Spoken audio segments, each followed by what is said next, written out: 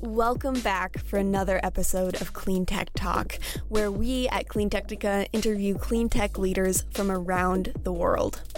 With topics ranging from electric cars to climate change communication, you can listen to our full podcast series by visiting our website at cleantechnica.com. We are here for another episode of Clean Tech Talk. I'm Zach Shahan, CEO of Clean Technica, and today we're talking with CEO of FREYR Battery, Tom Jensen. So FREYR is based in Norway, but also making some strong moves in the United States right now. Could you just start off with a little introduction on FREYR Battery and who you are, Tom? Yeah, of course. Thank you. And thank you to Clean Technica for inviting us into this. So my name is Tom Jensen. I'm Norwegian. Don't hold that against me. And I'm calling you today from Norway. I'm an economist by training, unfortunately, and I say that a little bit deliberately because I've been scaling disruptive technology and disruptive business models for the better part of 15 years, broadly speaking, in the sustainability space. So FREYR is a Norwegian battery company. We were founded in 2018, inspired by Northvolt, the Swedes. And as you know, good Norwegians, we tend to think that if the Swedes can do it, we can do it a little bit better. But more serious note, what Northvolt really have shown the world is that it is possible to think about large-scale, giga-scale manufacturing of batteries in the Nordic region. And we looked ourselves in the mirror and sort of asked, is it feasible to imagine being successful, profitable, cost competitive in the battery manufacturing space from a Western Hemisphere, let's call it vantage point at all? And what is it Norway potentially has to offer to sort of offer some comparative advantages? And there were a couple of things that sort of struck us with Norway. So first and foremost, we have almost 100% renewable electricity in our power generation, and we have surplus renewable energy at that. And that energy, at least up until recently, have been extremely cost competitive. Now, in the region, we have decided to locate our first gigafactory, which is labeled Giga Arctic, which is actually almost on the Arctic Circle. We have also secured, I think, one of the most competitive long-term power purchase agreements for large-scale energy-intensive industry that the world has ever seen. At least it's top quartile for sure, maybe even top percentile. And that, of course, is very important when you're starting to build or having an idea to build an energy-intensive industry. So fast forward to today, we've secured that part of the equation, low-cost renewable energy for something that is energy-intensive, important from sort of a sustainability point of view. The second thing, which was probably more important for us, is that Norway has more than a century experience in developing energy-intensive and process-intensive industries, all starting from the same starting point, which is availability of large amounts of hydropower competitively priced. Norway is a country a little bit out of the beaten track, so to speak, but we have a very mountainous country, and we have a lot of rainfall. So that means that when you dam up all of these opportunities, you get a lot of hydropower. So from that came the Norwegian fertilizer industry, from that came the Norwegian aluminium industry, and from that has come a number of large-scale process-intensive industries in addition. And then Norway is, again, one of those very fortunate countries that seem to have been blessed by nature or from God or whoever you'd like to believe in. And we also discovered oil and gas back in the 60s, large amounts of it. So we built more than 100 large-scale oil and gas platforms on the Norwegian continental shelf in probably some of the toughest environments and terrain you can imagine. So what all of this means is that Norway has a century of experience in building and executing and operating very complicated energy and energy-intensive facilities in very harsh environments with very strong focus on safety, on quality, on high uptime, high yields, etc., with capable, competent operators in anything energy related. Now, that was, of course, a second important point. The third point for Clean Technica's readers was Norway is actually the leading country globally when it comes to adopting electrification. So we started adopting electric vehicles back in 2009 in any material form. And since then, we have really sort of moved up the ladder to close to 80-90% of all new vehicles sold in Norway are now battery electric in some way, shape, or form. And in 2025, all combustion engine vehicles will be prohibited to buy. And that's 2 years from now, right? So this is happening. And we are electrifying our ferries. We are working on solutions to electrify our short-haul domestic aviation routes. We're electrifying everything that we can electrify. And of course, we're building out onshore wind, offshore wind, huge debates in Norway on how fast and where, etc. But we also have one of the most, or the highest, I should say, wind speeds, given this very coastal long country. So we have huge opportunities to develop more in that. So there is institutionalized knowledge in terms of electrification in Norway. All of those three things sort of told us we can succeed in building a battery business in Norway. But we also decided early on that that is probably not enough. We need something more. We need to have a technology solution that offers step change in performance over time, a technology solution that is already commercially introduced, and a technology solution that is more cost effective, uses less capital expenditure, uses less energy, uses less people, and can sort of basically be very competitive and be on the left-hand side of the cost curve. So all of that we put together over an 18, 24-month period. And we did, the usual friends and fools and family sort of capital raises as a startup company. And we did a large private placement in the Norwegian market back in 2020, which really put us more on the map. And that triggered interest from Wall Street and, at the time, the booming SPAC market. So we were contacted by Alussa Energy. SPAC market, these special purpose acquisition companies that sort of a roundabout way to go public for a company to go public without it's with an IPO. You sort of connect to a company that is public. And it had a big boom period for the clean tech sector and then a crash. I mean, a lot of these companies didn't do an IPO because for some reason or another and went this roundabout way. So yeah, but in any case, I think whatever you want to say about the trend, I think, some companies got to go public that really deserved to go public and they had an easy route to do it. Some companies probably shouldn't have gone public, but they found a way to make money doing that. But overall, it's a fascinating era of clean tech where all of a sudden, I think after years and years of following this sector, covering this sector, like I think we started covering Norway's EV adoption trend when it was like 13% of new vehicles were electric. I remember going to EVS 27 in Barcelona, and this was like the big story. And now it's 90% or something often. So it's and we cover that every month for anyone who hasn't been following. It's a lot of fun to cover. But just overall, that kind of it just hit that point finally where it seemed like, oh, the world has woken up. The investment world has woken up to clean tech, and everyone realizes now this is the future and they need to get their money into it. So great timing. It sounds like perfect timing for you. I love the name Giga Arctic too. I like that. Branding is big, and I really like that name. The sustainability of the low cost renewable power supply is huge. Great for marketing, but also just of course for real life, for the world. And there's all these hits on batteries are dirty is like the popular like pushback, and I think this is just one more thing that helps people to see, oh, these batteries get produced with 100 hydropower, very cheap hydropower. So I love all those great points. Sorry to step in, but just wanted to clarify it because SPAC might have gone over the heads of people for a moment, and I had a bunch of built up responses to your great comments that I figured I'd squeeze in there. But keep going then on where you went from there. Yeah, no, and feel free to interrupt, right? Because I'm, press play on me and I can go on forever. I do love that. I mean, when I don't have anything to do, what am I supposed to do? It's great. Yeah, I love it. I'm overly biased, of course, in the battery space, and it's something I live, eat, breathe, sleep, 24/7.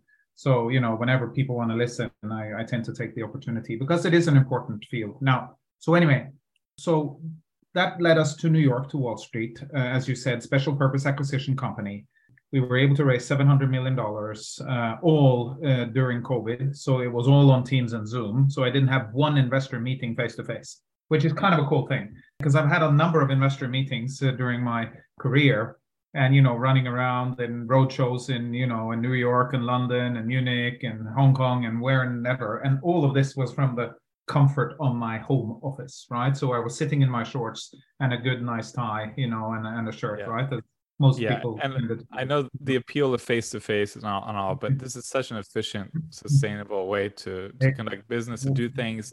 We're sort of drifting away from a little bit because people want more face-to-face interactions again. But I'm sure, especially, you're gonna go on a trip to see a potential investor. I don't know how many of them turn out to just be, a trip that didn't So, I mean, lead to I think anything. So I'm sure it's very nice to just line up and do everything from home. that's right. So In this was Europe, very that was efficient. wild. Then I had the good fortune, or whatever we like to call it, on the 8th of July in 2021 to actually be on the balcony on the New York Stock Exchange and press this green button, right? Which I have to tell you is not something you do every day. It was like a ding, ding, ding, ding, ding moment. And that was kind of, a very rewarding thing. Now, at the time, the biggest investor in the PIPE, or the sort of transaction that led to us going public on the New York Stock Exchange, was Koch Strategic Platforms. And we already started back then discussions with them on when we are successful and we get going on Giga Arctic, and we sort of start to get, real development work done and real engineering blueprint and, have a little bit of a basis, we would like to replicate this in the US because we fundamentally believe in regional security of supply. We believe that batteries are going to be part of critical energy infrastructure. And we believe it's going to be a much larger part of critical energy infrastructure than most people realize. It's not only batteries going to electric vehicles, it's also batteries going to store sunlight and wind and, provide balancing services for grids that, are going to need tripling electricity production going through them.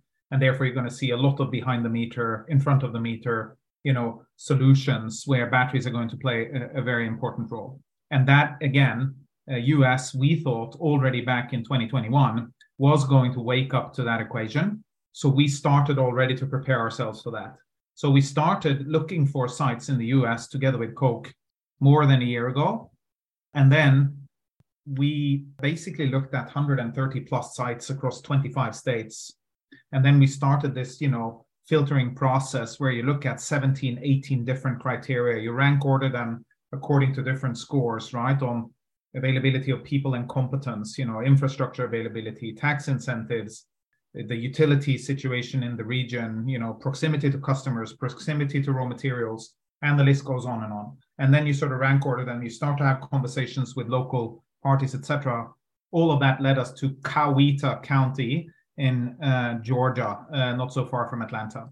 Now, while we were doing that process, the Inflation Reduction Act was launched, which is the Biden climate bill, as we call it over here. And of course, in the US, you call it the Inflation Reduction Act, but it's really meant to do something about the energy transition. That is at least where the bulk of the money in the sort of incentive part of it is kind of allocated, which of course, for us. That, calling it the Biden climate. Who calls it that over there? Is it just in general? Most people here call it that, right? I mean, so it's an interesting thing because now politicians in Europe, if you go online or if you talk to them anywhere, and we kind of tend to talk to a lot of politicians in Europe, they are a little bit annoyed by this, Inflation Reduction Act because it kind of breaches with WTO principles.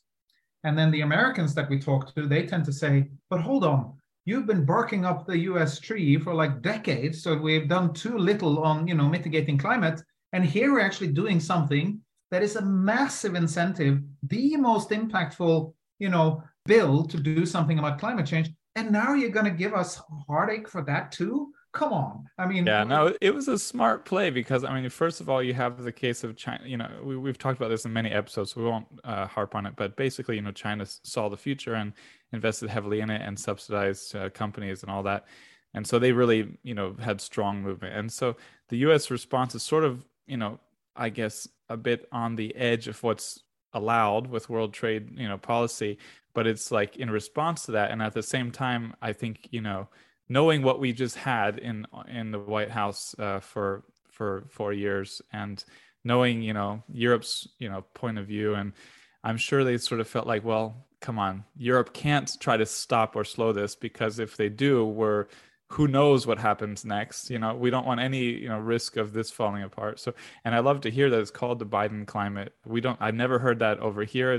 We just refer to it as the Inflation Reduction Act. Of course, a lot of marketing in that to try to make it a mass appeal. But a bunch of politicians, last week, and And this was, very clearly sort of stated that this is a climate bill, and it's kind of meant to accelerate the energy transition and made to accelerate, investment into green stuff.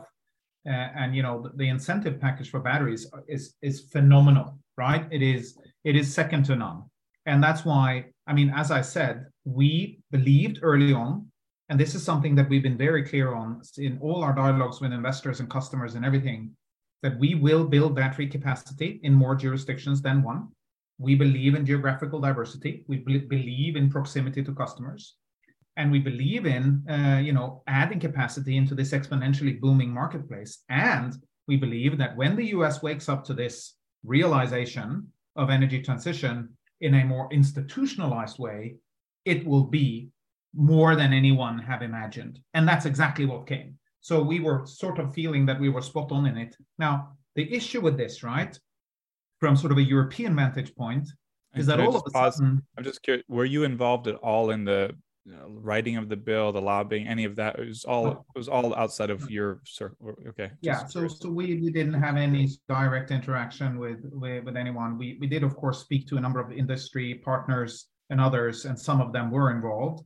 So we, of course, weighed in indirectly through that, and we had some, informal dialogues where we're sort of saying, listen, as you point out, and I think you're spot on in it. China saw the writing on the wall a couple of decades ago, started copying like madmen, the Japanese technology, built up huge, local supply chains of cathode material, anode material, all the stuff that goes into battery production, large, local entities like CATL and BYD and others that are both sort of building the entire value chain of battery and battery solutions, but also electric vehicles and other things. So you build up a strong domestic, in a way, customer base, which is also very strong, right? So in earnest, I think it's fair to say that China is probably a decade ahead of everyone else when it comes to this thing. And it's been enabled by massive, incentives, subsidies, and sort of capital allocation into some dedicated sectors. And I think that's what, the US saw, and that's what the Inflation Reduction Act is a response to. Yeah. It's not meant as an attack to Europe. It's a response to what China have done. And this is how, Europe needs to look at it. And they need to look at this as the absolute best opportunity to really once and for all accelerate the deployment of clean technologies to sort of mitigate climate change on steroids over the coming decade or so. So we're very happy with it.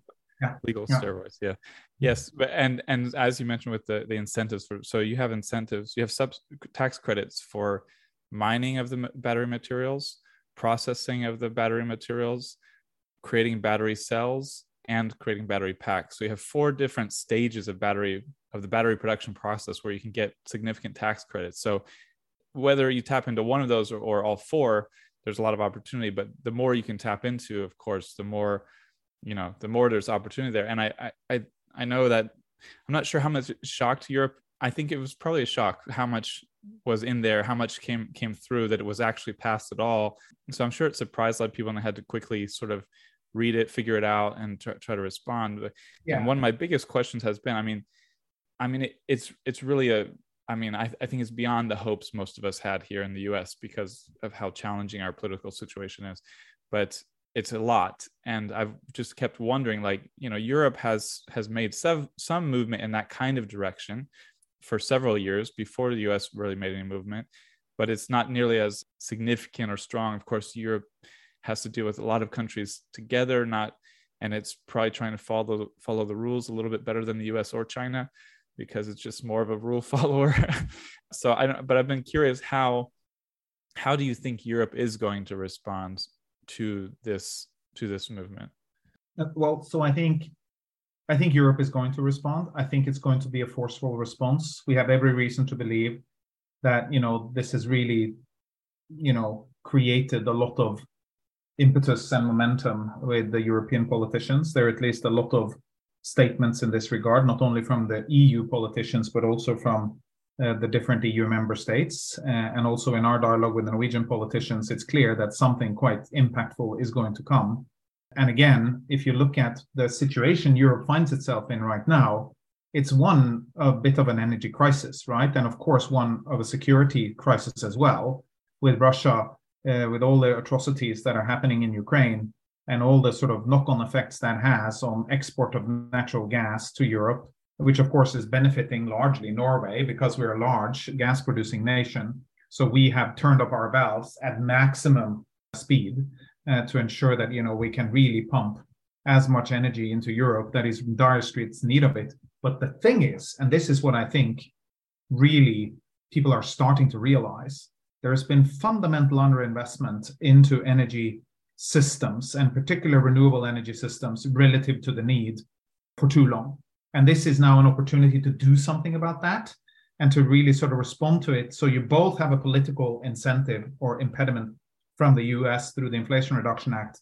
You have a national, or let's call it regional, energy security issue. You have a regional security issue, and you need to become more self-reliant on your own production of both renewable energy and storing that renewable energy to put it into more renewable energy type vehicles, etc.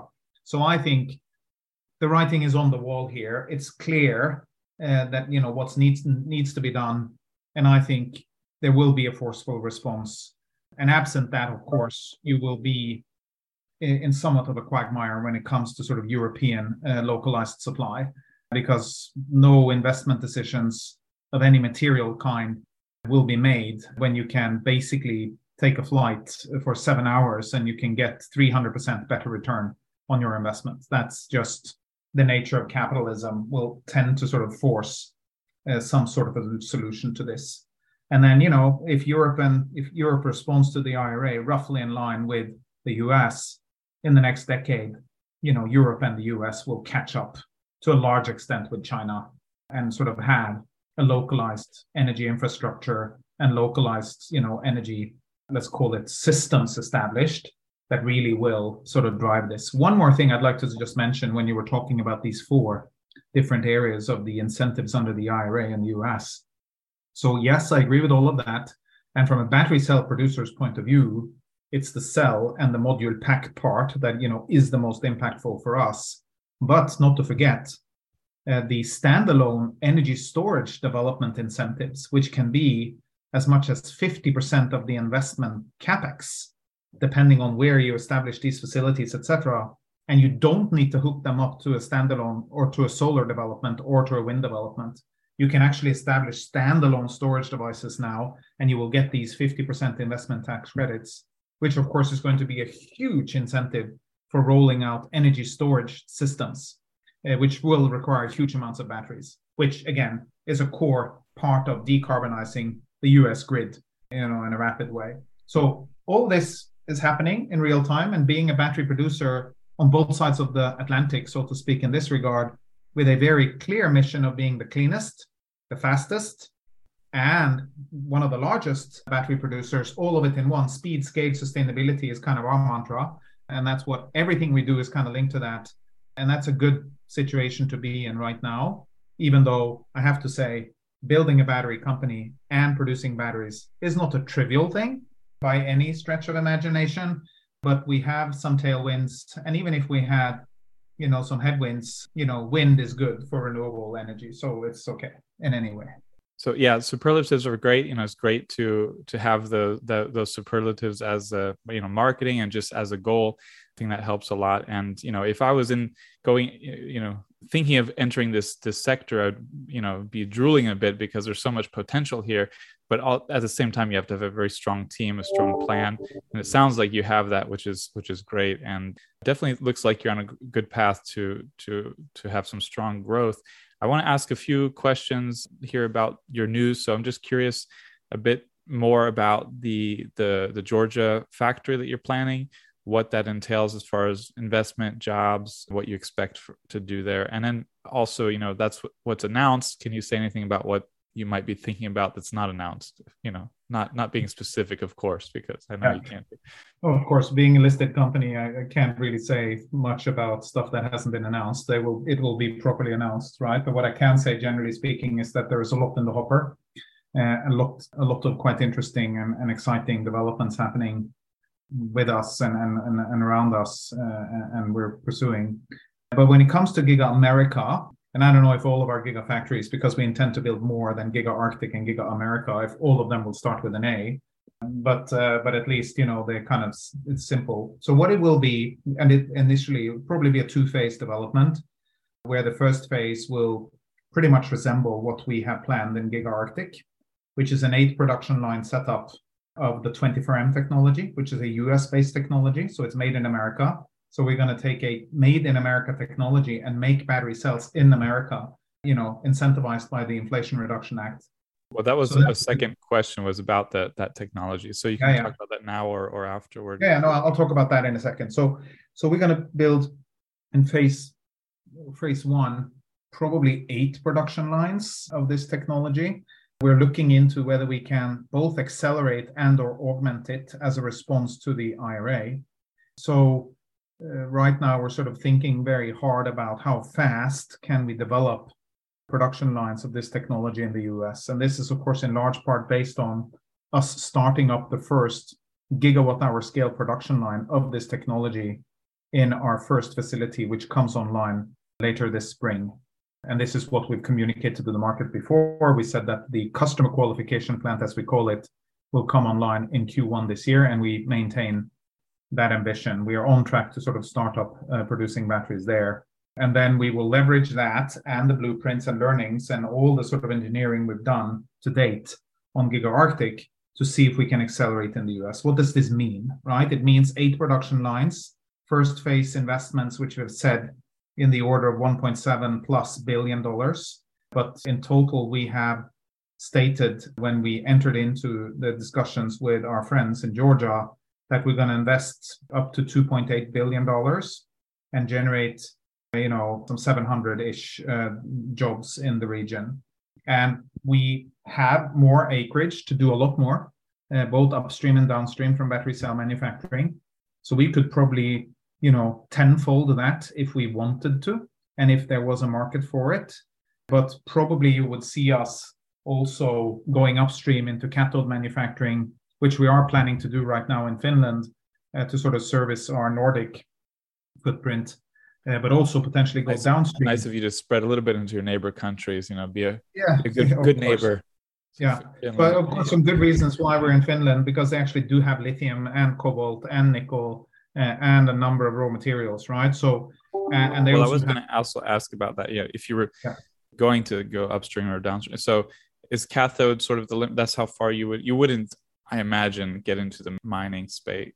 No, that's gonna be a little bit a more stretch of imagination for us. But, a lot of the people behind FREYR are upstream-based people. So we come from the upstream oil and gas or aluminium industry.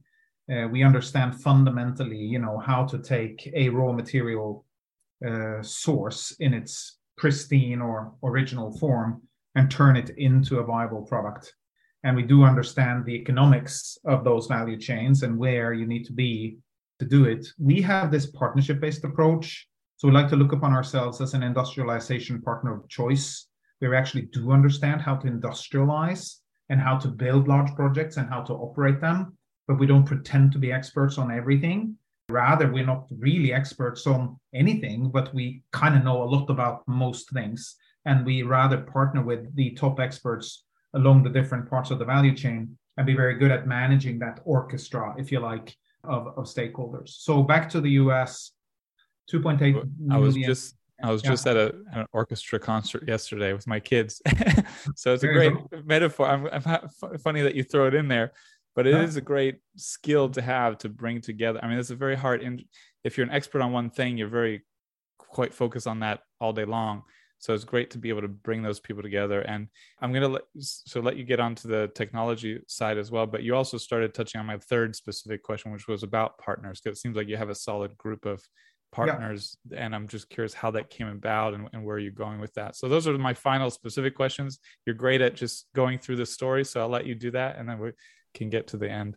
Okay, perfect. So technology. So we, as I mentioned earlier, we had sort of an 18-month technology selection process, or it took 18 months for us to really make our first choice. And we investigated quite heavily the entire battery landscape globally. And we had multiple meetings and discussions with a number of household names and tier 1 and tier 2 producers, number of startups in Europe and the US, and most Asian companies that are relevant, right, in the battery space today. And as I said, we were looking for three things. We were looking for something that was commercially introduced, but also something that offers step change in performance and cost, and something that can improve dramatically over time. And when you apply those three filters to the global battery landscape, in our opinion, there aren't that many left standing. And what really sort of stood out in the crowd for us was 24M Technologies out of Boston. It's an MIT spin-off, started in 2009 by, renowned material science professor at MIT, Mr. Yetming Chang, or Dr. Yetming Chang, I should say, who really sort of in simplicity redesigned the battery for the purpose of what it's now being used for. So not lithium-ion batteries were introduced for camcorders and handheld devices and mobile phones and laptops, etc. And then we just built a shitload of them, pardon my French, and that sort of, brought costs down, etc. But then you started to use the same batteries, not produced for cars, into electric vehicles because Elon Musk figured it's competitive to do it. And then even we started to put the same batteries into large containers for energy storage. And the batteries were pretty much the same. Small cylindrical, batteries, 7,000 plus of them in the bottom of a vehicle.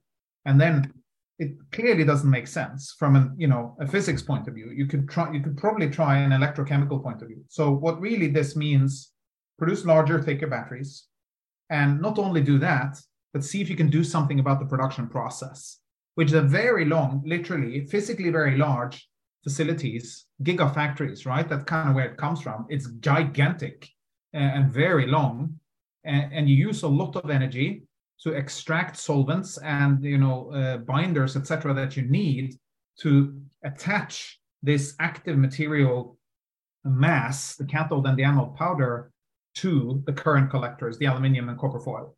And then you need to extract that liquid because batteries don't like liquid. And then, of course, you fill them in, or you create them into its final form, and then you fill on liquid electrolyte at the end, and then you seal it so that the lithium ions can move back and forth between the cathode and the anode.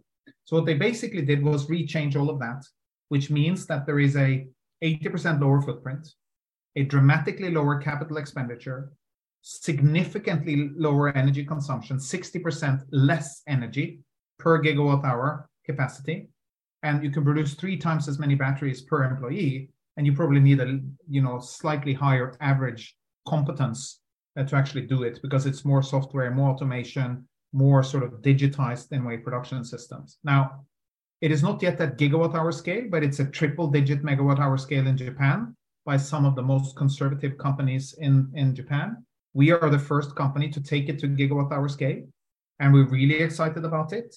It's a lot of issues, to do, but all the machinery will be installed in our first gigawatt hour scale facility. It's actually being finally commissioned as we speak. So, we're coming to a theater near you with quite interesting news in the not so distant future.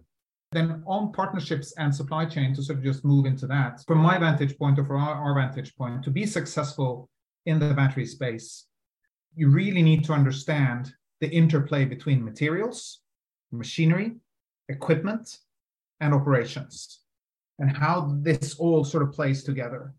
And you need to continuously have a focus on how can you increase the speed of production, how can you improve the material composition, how can you make it even safer, how can you make it even cheaper, how can you make it even lighter, how can you increase the energy density, and how can you continuously sort of improve that production setup.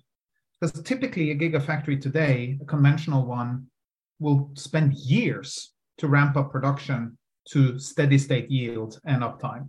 And that is a lot of waste in that process. And that is very expensive for any company, but in particular for startup companies, because it's extremely capital intensive to build it, and it's extremely expensive to run it and operate it. And therefore, you need to sort of find a way to do that quickly with a simpler production process, with fewer steps and much larger batteries that are easier in many ways to manage through the production system, with some of the leading companies in the world being licensees of this technology. And I can mention Kyocera in Japan, Kyoto Ceramics.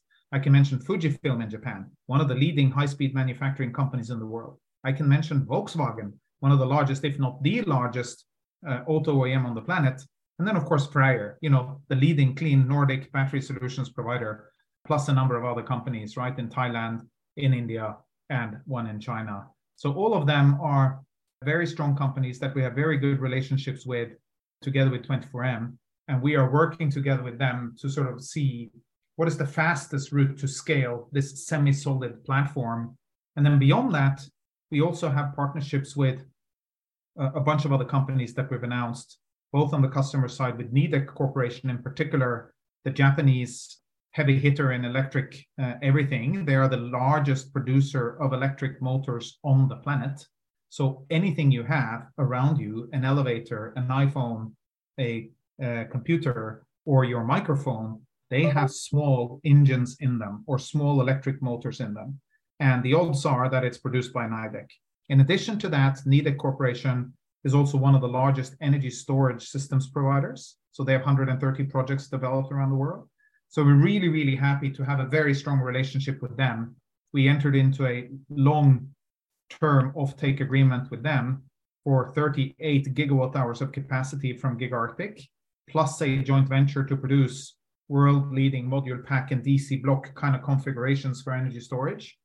And we're sort of quite happy with that relationship and learning a lot from it. And then we're sort of, taking more and more steps into additional partnerships, again, from this industrialization partner of choice approach. So we're off to a good start. We've been at it for 4 or 5 years. We have some good things going for us. The market seems to be liking what we're doing. The most important thing for us is right now to ensure that we can start up, our first gigawatt hour scale production line, which is on track. So I'm quite bullish about that. We have a lot of incoming interest from our customers, in particular also in light of the Inflation Reduction Act. And there is massive demand for decarbonized battery solutions, and we're going to provide them on both sides of the pond. And finally, optimistic on behalf of Europe to actually respond to the IRA.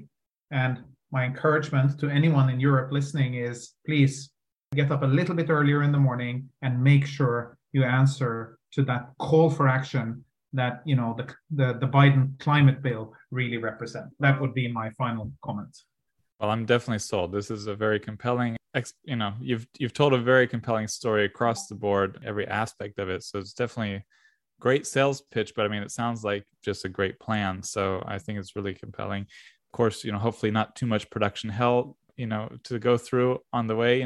It's never easy to go from to scale up, but it sounds like you have a great path.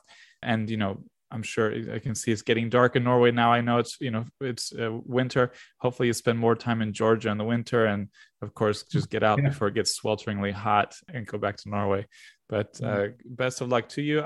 Any final comments? Anything we didn't cover? I think there is, you do have some initial buyers, big names, Koch Industries, Honeywell.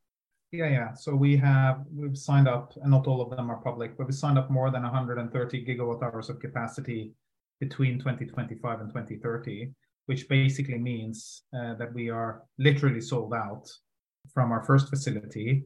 And then if we divide these two between the two facilities that we have announced, we actually have more than 50% of that capacity already, let's call it spoken for. This is not final done and dusted, contracts, not all of it at least. Nidec is legally binding. So all of that is now being worked on. We have also announced our first electric mobility offtake agreement, right? Because most people think about us as this energy storage battery dudes, but we actually do a lot more than that. And we're going to go heavy into e-mobility and EVs and so on. So we are going to target all these markets.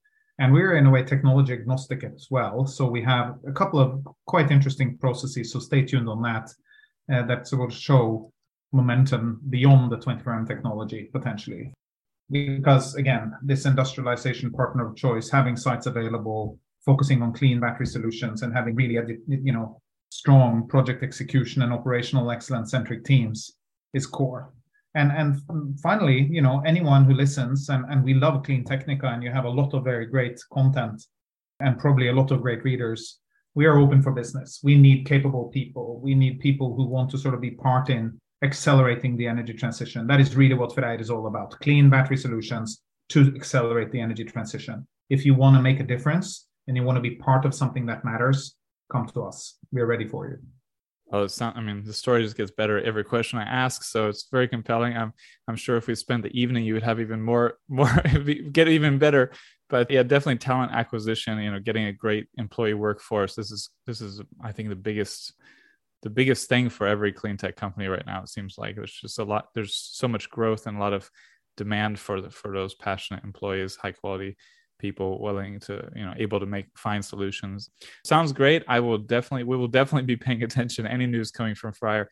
Looks very, very interesting, and a lot more here than I realized even going into the interview. So that always makes for a fun interview. So thank you so much, Tom. Thank you, Lily in the background there. And to all listeners, please, be sure to subscribe, to like us on Spotify, Apple, wherever you listen to podcasts, YouTube. And thank you again. Thank you for what you're doing. I have no doubt in my mind we will connect again, and hopefully I'll even visit the Georgia Giga America factory, maybe Giga Arctic at some point as well. So thank you, and have a good evening there. Thank you very much. Pleasure to meet you.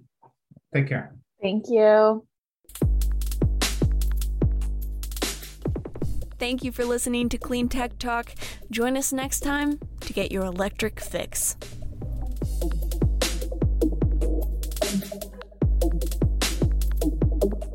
If you would like to sponsor our podcast, send us an email at accounts@cleantechnica.com. That's ACCOUNTS@cleantechnica.com. Thanks.